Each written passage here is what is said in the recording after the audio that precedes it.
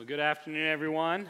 One thing that we believe in here is that prayer is effective, that prayer works because of who we're praying to.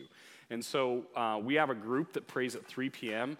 before the gathering starts. We'd encourage anyone and everyone to come to that, have a time of intentional prayer, and then we take those requests and we put them on that group in the app. So if you have any questions about that, you can talk to me, or you'd be better served to talk to our administrator, Amanda, and she will help you get plugged into that. We are going to be doing a gender identity cohort. I still am not able to figure out a better name for that. But if you're wondering, like, what the heck is that? What we've been wanting to do is it's hard during just our time within sermons. There are some passages that are going to have direct messages for what's going on in our culture, but oftentimes it's harder to go deeper into those relevant issues. And one of those is, as we see around in our culture right now, is the topic of gender, how that's influencing our schools, what that means in our community, and what that looks like. The church has faced this ever since it began. There have been issues that have constantly come up that are affecting different generations.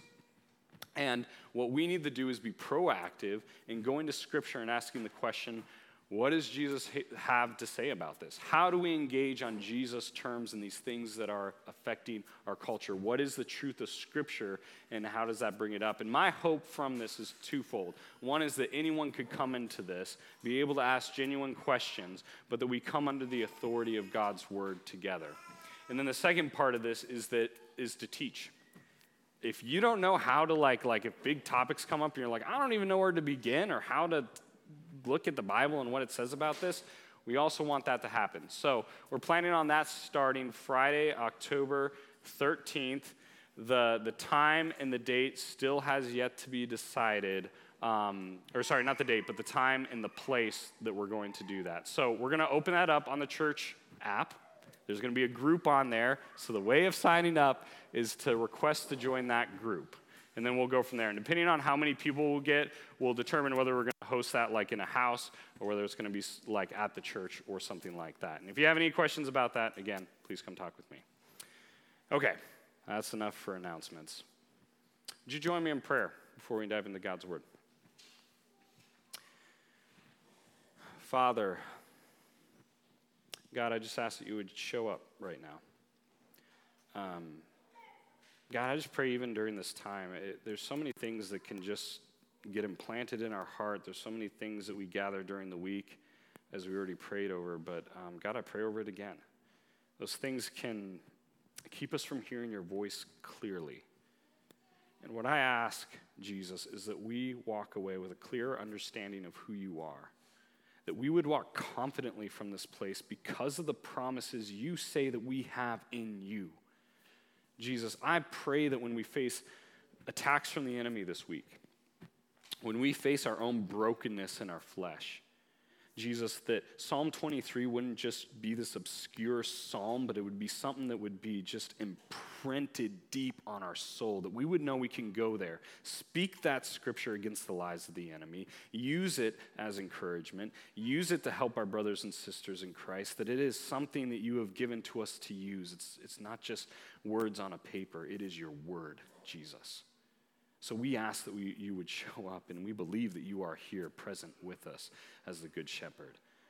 So Jesus, open our hearts, clear our minds, help us to obey what you show us today. It's in your name we pray. Amen. So today we are going to be finishing up Psalm 23. We've spent the last couple of weeks there, and we really wanted to go to this psalm because Radiant Church has gone through just a hard season. And it's easy when you're in those hard seasons. And Psalm 23 references this in verse 4, where we go through these dark valleys, or the valley of the shadow of death. And sometimes we try to power through. Sometimes we try to ignore what's going on. Sometimes we try to figure out how to get around things. But what's beautiful about Psalm 23, and what we've done in the last couple of weeks, is learn how to walk through it.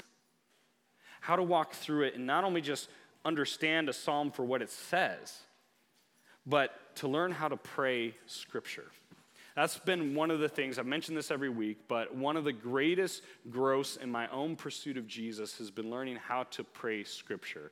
Not just by saying it verbatim, though sometimes you can do that.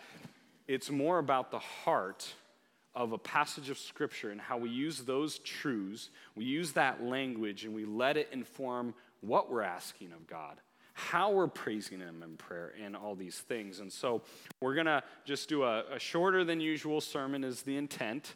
It's my honest intent. And then we're going to walk through praying the last couple verses of Psalm 23. So if we broke up Psalm 23, you're going to see 3 environments along with 3 promises.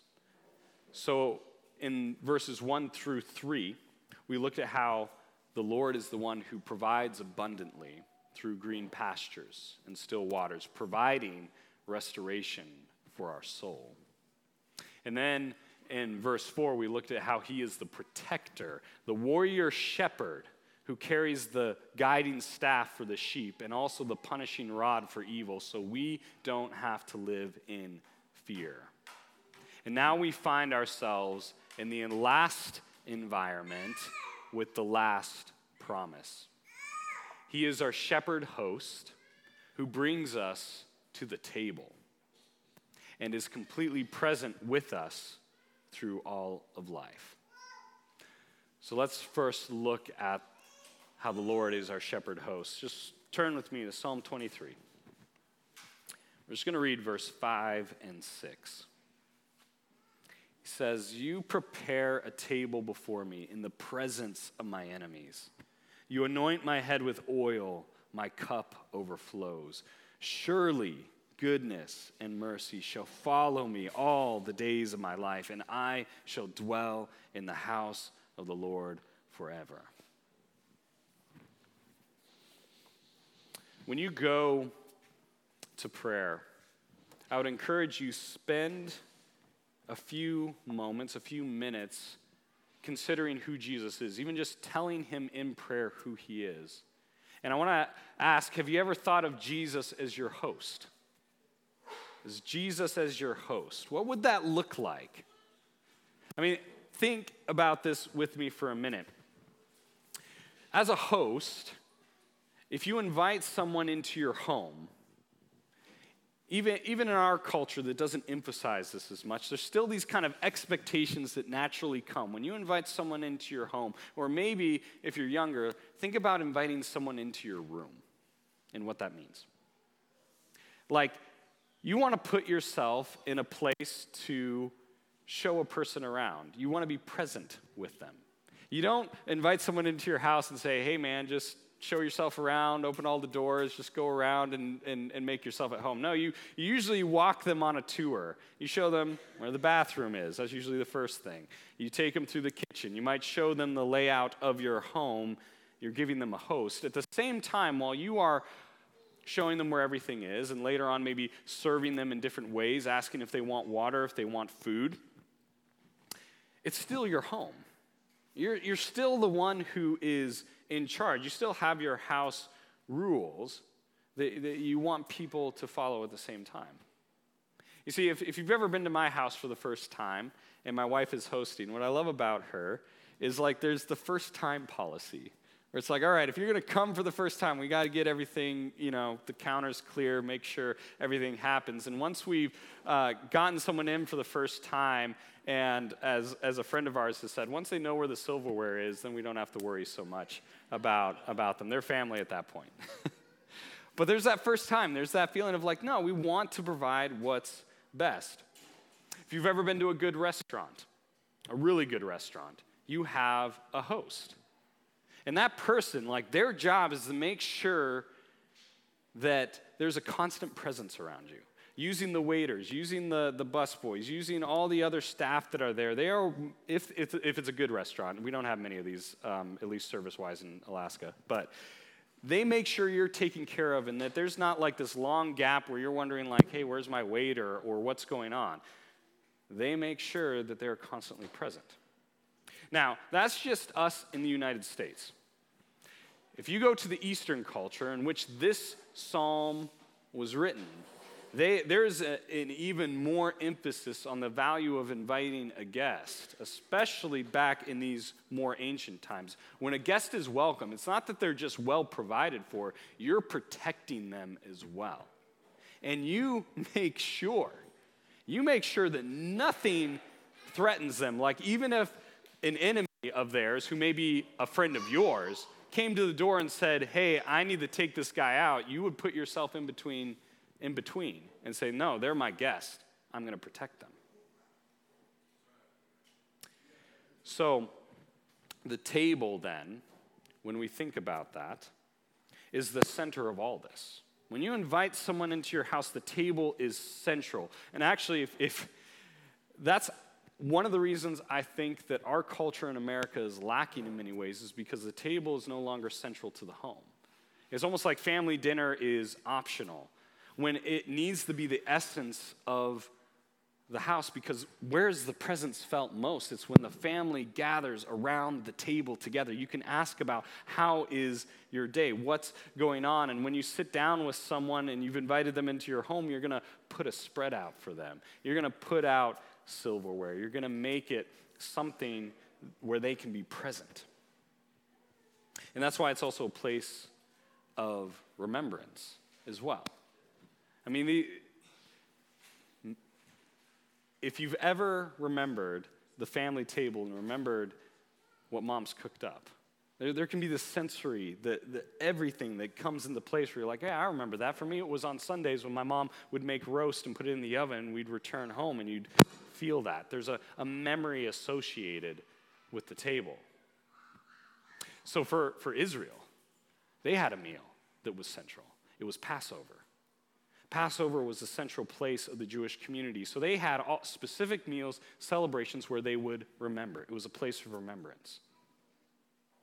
And so they remembered when they were provided for, when God rescued them out of Egypt and took them out of the place of their enemies. And they would remember the last great plague that God used and how that was death. And in the meal, they would remember how the Lord was present with them because of the blood of the Lamb that was put on the doorposts so that the angel of death would pass over them. They were protected, and the Lord provided abundantly for them. So giving all that context, David takes us to this place in this psalm where we remember that we have the Lord as a shepherd host. He's been leading us even through the valley of the shadow of death, but he's also prepared a table for us. And he describes the essence of what that prepared table looks like that the Lord has prepared for us.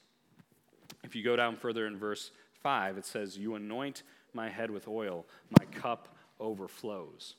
So first of all, we have anointing oil.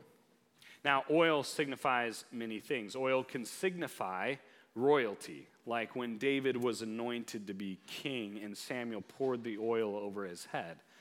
It can also be a lot more practical. It can represent healing. And as I was reading in one commentary, oil has been and is even still used to protect the sheep. Like they would actually put oil within the nose of sheep because flies can get in there. They can carry disease, and I won't go into detail about that because it's just disgusting. But the oil was used as a way to protect the sheep. There's even in some cultures where you basically have like an oil bath that you dunk the sheep into, and you do that on a semi-regular basis. If you go to James 5, there's a description of the church elders anointing people with oil for the purposes of healing. So how do we see this? Is it honor? Is it healing? Is it protection? I think we see all of this. Like, I think when David's putting this down, when he's praying this, I think he's considering all of this in light of who God is and what he does. Even with David, like, being anointed as king, like, his heart comes out of this. It's not like he's, like, using this as a way to say, like, hey, I'm king and you better listen up. Rather, it's in this very humbling way that the Lord is the one who's providing this for him. So that anointing, and even how God was going to use them as king, it was only going to be effective if the Lord was present in his rule. only if the Lord was protecting him, only if the Lord was providing. Because David, he's not just a king, he's a father. He was a shepherd. He's a man. He was human. And with the Lord overshadowing his rule in what God led him to be, which was king, the enemy couldn't touch David. The enemy couldn't destroy what was most important, which was his relationship with God, the shepherd of his soul. And so, what about us? What about us? We also have that promise for us as well. We also have that promise of anointing. We also have the promise of the cup overflowing. And this is what's beautiful about the cup overflowing in verse 5, is it takes us right back to verse 2. At the Lord's table, we don't have to want. At the Lord's table, there is abundance of true nourishment. He welcomes you into his presence, into his home, and then spread on his table isn't the bare minimum. It's not bread and water at the Lord's table. It is a lavish feast that he's prepared for us. I would encourage you, if you want some time devotionally, go to Ephesians 1. Read through that slowly, verse by verse, and see all the ways that, even look for the word lavish used within that, and see what God has provided for us. So for us, as followers of Jesus today, our ultimate promise of a cup overflowing, of abundant provision, of protective oil, of anointing oil, is found at the cross. What is represented for us in a prepared table and the sustaining presence of God as our shepherd host is the communion table. That's the table. This table that we have up here, this is one of the reasons we take communion every week, is because we believe that this is what it represents. The presence of God as our shepherd host who walks with us. And so, what is communion? What does that represent? When we take of the elements are the crackers or the bread that we use. It's the juice that is used. They represent specific ways that God has ultimately provided us through the sacrifice of Jesus Christ. The bread representing that his body was broken for us. The juice representing his blood that was shed for us. As we take communion, we remember that Jesus is the ultimate host, that he gave up his life for us. Remember that description of the host in an Eastern civilization who's willing to protect their guest at all costs. Well, Jesus did that for us at the cross. He went to the cross for us. And so we take the communion as a church to remember that he is also present with us. His protection and provision for eternal life with him are completely guaranteed by faith in what he accomplished. So when we come to the table, when we come to the communion table, we come out of praise. Sometimes we come in repentance of sin, sometimes out of sorrow, out of joy, out of whatever space we're in. But we come and we claim the victory in Christ that is represented at the table. So in Matthew 26 through 28, as they're eating a Passover meal together, Jesus says this. Now, as they were eating, Jesus took the bread and after blessing it, broke it and gave it to his disciples and said, "Take, eat, this is my body." And he took a cup, and when he had given thanks, he gave it to them, saying, "Drink of it all. Drink of it, all of you, for this is my blood of the covenant, which is poured out for many for the forgiveness of sins." And what is the result of what communion represents? What is the result of what Jesus did for us on our behalf? We find this in 2 Corinthians 1, 20 through 22, where it says, "For all the promises of God find their yes in him.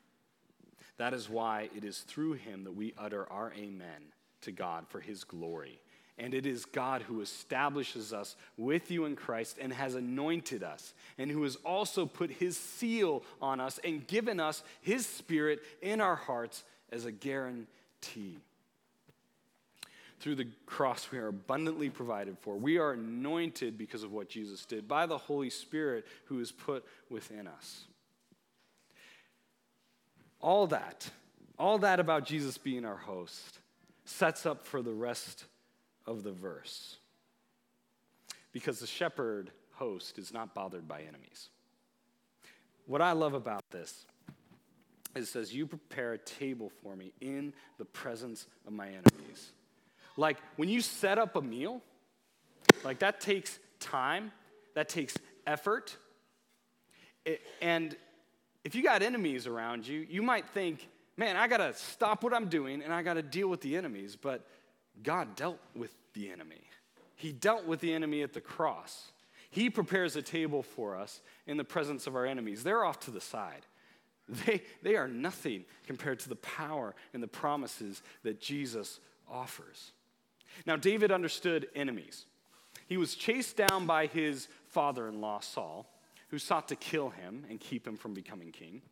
He had nations that were his enemies. He had his own son as his enemy. He even had to fight against himself as an enemy. And yet he knew there was a bigger picture. There was a greater battle. And no matter how many enemies he had, if he was in the presence of the Lord, they were just spectators. They were just spectators. They were just to the side. And so it is with us. We walk in victory because of the cross. We don't walk in defeat. We walk in confidence because of all that Jesus accomplished for us. Whatever trials we face, whatever lies the devil throws at us, he can stand to the side. And I don't know if you're like me, but I've walked through a season of discouragement. And it is so easy to let the lies of Satan beat you down to the point where, even though you might know it in your head that Jesus is the victor, you're living as if he was the one who was defeated and not Satan at the cross. And that's exactly what the enemy will do. So what lies do you need to call out today? What sins do you need to repent of that are keeping you from running to the table? Because the enemy will do everything he can to keep you from the presence of the shepherd host, because he knows there he can't touch us. He knows that there we're going to find the provision that we need. He knows there that we can walk victoriously through this life. And so the shepherd host is not bothered by enemies, and neither do we in his presence. The shepherd host thing also gives us promises. Powerful promises. He gives us a promise regarding goodness and mercy. In verse 6 it says, surely goodness and mercy shall follow me all the days of my life, and I shall dwell in the house of the Lord forever. Surely goodness and mercy. Mercy can also be defined as steadfast love. You might have a little note in your Bible, at least if you're reading from the ESV, by mercy, and the other way it can be translated is steadfast love. His love is shown to us, even in the presence of the enemy's camp, even there, even in the dark valleys, even in the green pastures and still waters. His presence, his steadfast love is there. I mean, consider it. If you look at Romans 5, and I'll apologize to the slide team because I didn't include this one, but Romans 5. Romans 5:8 says, but God shows his love for us in that while we were still sinners, Christ died for us. That is his steadfast love for us. You see, the world says it can offer you goodness and love. It will promise those things, but it's only temporary. You will find good people in this world who don't believe in Jesus, who can show goodness, who can even show mercy, but it's only temporary. And the reason for that is because we're temporary. I mean, even think about watching the leaders of this rule. A good man will die and have done great things, and then evil men will replace them and wipe out all the good that they've done. It's only temporary, and if you see that and you don't have hope beyond the temporary aspect of this world, it can feel hopeless. Because we're powerless. to make eternal, lasting change on our own. But the shepherd hosts, he gives us a cup that's overflowing. He will provide mercy. He will provide that steadfast love. And those promises will follow us all the days of our life. That is a deep and powerful promise. Charles Spurgeon, a pastor back in the 1800s, says this: goodness and mercy follow him always, all the days of his life. Speaking of David. The black days as well as the bright days, the days of fasting as well as the days of feasting, the dreary days of winter as well as the bright days of summer. Goodness supplies our needs, and mercy blots out our sins. And so those promises are following us. And then we've given the ultimate promise of his presence, his eternal lasting presence, the house of the Lord. The idea here is that all that we actually need in this life, all of the provisions we seek for, all the protection we need is ultimately found in the presence of the Lord. When David's describing the house of the Lord, he's describing the presence of the Lord. He's thinking of the temple, or he's thinking of the tabernacle, where the Ark of the Covenant is, where the promise of his presence there. And there's this longing, there's this desire of being in the presence of the Lord beyond just a couple of days or a few months or a few years. There is a longing for the eternal presence of God. But we also have that promise. And as we read earlier, it's found perfectly in Jesus Christ. Hebrews 6, 19 through 20 says this: we have this as a sure and steadfast anchor of the soul, a hope that enters into the inner place behind the curtain, where Jesus has gone as a forerunner on our behalf, having become a high priest forever after the order of Melchizedek. So as we leave this place this afternoon, we need to remind ourselves of the truths and the promises in this passage. We need to confess that Jesus has goodness and mercy for us.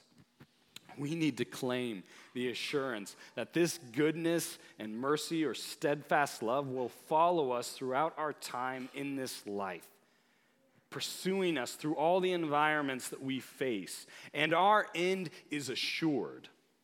We will dwell in his presence for eternity. That hope is our guiding point for our life. And when we have that hope, when we have those promises, when we know that the shepherd warrior is with us, when we know that the shepherd host is the one providing a constant presence for us, when we know that the shepherd is the ultimate provider, we don't have to fear evil. And we can walk confidently into the next day, no matter what comes at us. And we can push aside the lies of the enemy with the promises that are in this scripture. So practically, I encourage you, keep this psalm handy. Whether it's just having one of those like pocket Bibles, or whether you have to carry your regular Bible with you, or use the Bible that's on your phone, whatever it takes to have those words present with you. Have those words present with you, because we know that this psalm points to our Savior. In John 10, 14 through 15, it says, I am the good shepherd. I know my own, and my own know me, just as the Father knows me, and I know the Father, and I lay down my life for the sheep.